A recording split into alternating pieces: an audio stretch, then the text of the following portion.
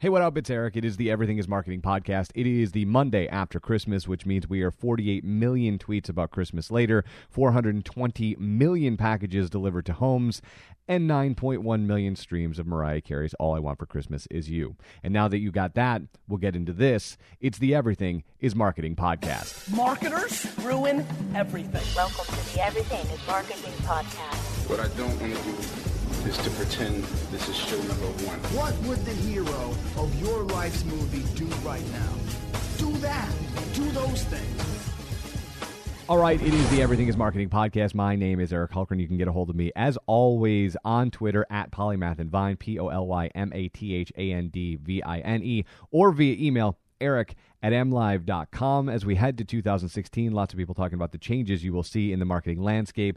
We, of course, thought it was going to be the year of the Apple Watch, as we would all experience this new world of marketing where we'd be marketing to people's wrists and they couldn't get enough of it and they would all be using it, and we would get closer and closer and closer to the idea of augmented reality, when in actual reality, this virtual headset that Google is working on, the virtual reality, the Oculus Rift purchase that Facebook made, that is more along the lines of what you're going to see in the interesting space when you're dealing with video, along with Facebook's new video product Live. And as people start to actually make their own 360 videos, much more impactful than anything that the Apple Watch has done in 2015. In fact, I would guess most people are probably underwhelmed from a marketing perspective of what you can do in the space on an Apple Watch versus what you can do with Android, their version of virtual reality, and of course what will happen when Oculus Rift comes out. Now, the price point of Oculus Rift, if you are a subscriber to Fast Company, it was the first mention that I saw of it anyway, where it's going to be around $1,500. So that price point puts it into Google Glass territory. So we're not quite at the point where you're going to have mass or scale, but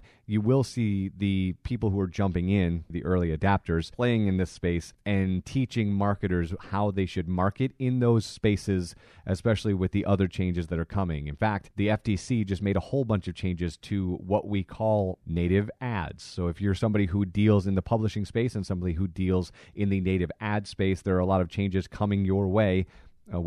Right this very second. The FTC, not a huge fan of words like promoted or promoted stories. Instead, they want everybody to change to words like ad, I'm not sure they're going to do that, or sponsored advertising content, which is equally non-sexy. What will happen, though, is people will find some sort of word that works, because I feel in reading all of these rules that sponsored advertising content is going to turn people off from that content, which is going to negatively impact the world of native ads. Now, that's not to say that native ads can't work, but when you use something like Facebook specifically, on Facebook, if I have a piece of content, let's say this podcast, I want people to listen to this podcast, and I need to get it out to people. Well, what's the way that I can do that? I can put it on my brand page, and then nothing will happen because Facebook wants me to pay in order to reach you, which is totally fine. I've said this a million times. You got to pay for every other medium. There's no reason why you should think you shouldn't have to pay for Facebook or for Twitter or for Instagram or whatever.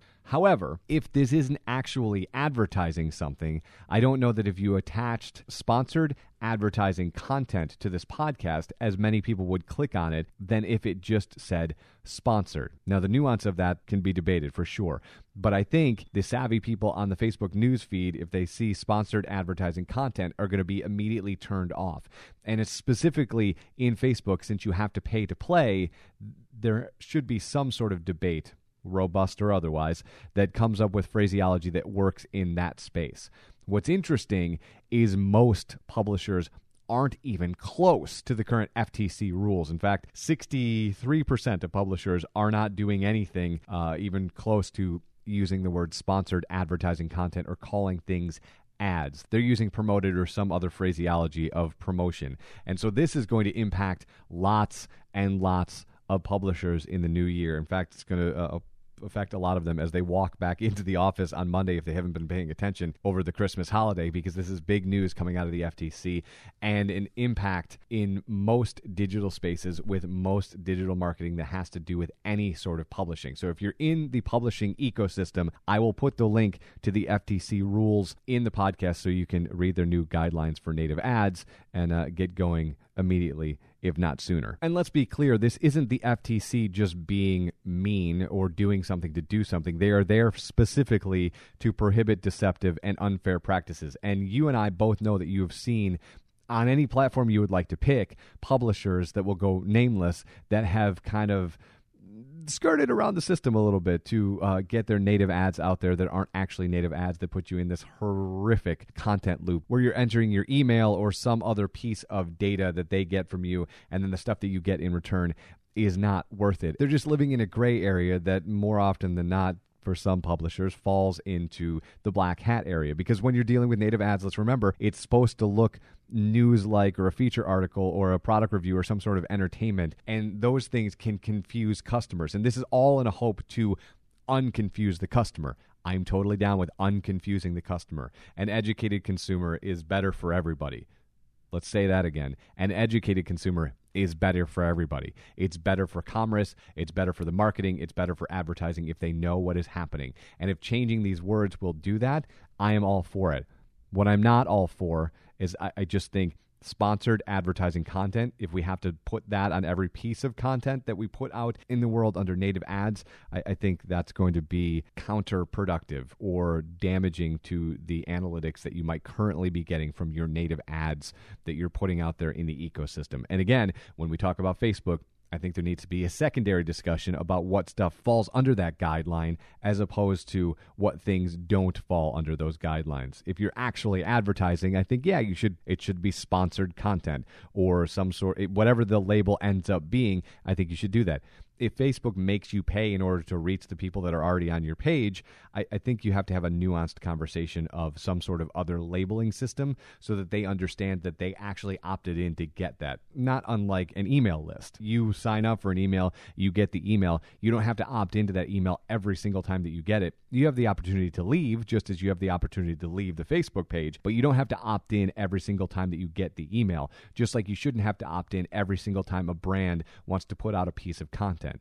If I wanted to share a Mashable article on the Eric Hulkran page on Facebook, I still would have to pay to get that to you because you won't see it if I just put it up. It just doesn't work that way. By definition, that's not an advertisement. I don't work for Mashable. I just thought you would find it interesting and I want to provide some sort of value. That, to me, clearly does not fall within the guidelines of what the FTC is talking about. However, on Facebook, there is no differentiation right now between those two pieces of content, and I think that nuanced conversation needs to happen sooner than later, specifically since these FTC rules are in place as we are talking right now. As I said, I will put a link to what they are talking about and the new rules that they have put in the show notes so you can click on them and read them for yourself. If you need anything between now and then, I'm more than happy to talk about this on Twitter or via email, eric@mlive.com or at Polymath and Vine. If you're listening to this on iTunes, I would love a review. What do you like about the show? What do you not like about the show? Reviews are super important to this podcast growing in 2016 because the more reviews we get, positive or negative, helps it boil up in the iTunes ecosystem. So if you have been consuming this on iTunes, take 2 seconds. Just tell me what you like. Tell me what you don't like.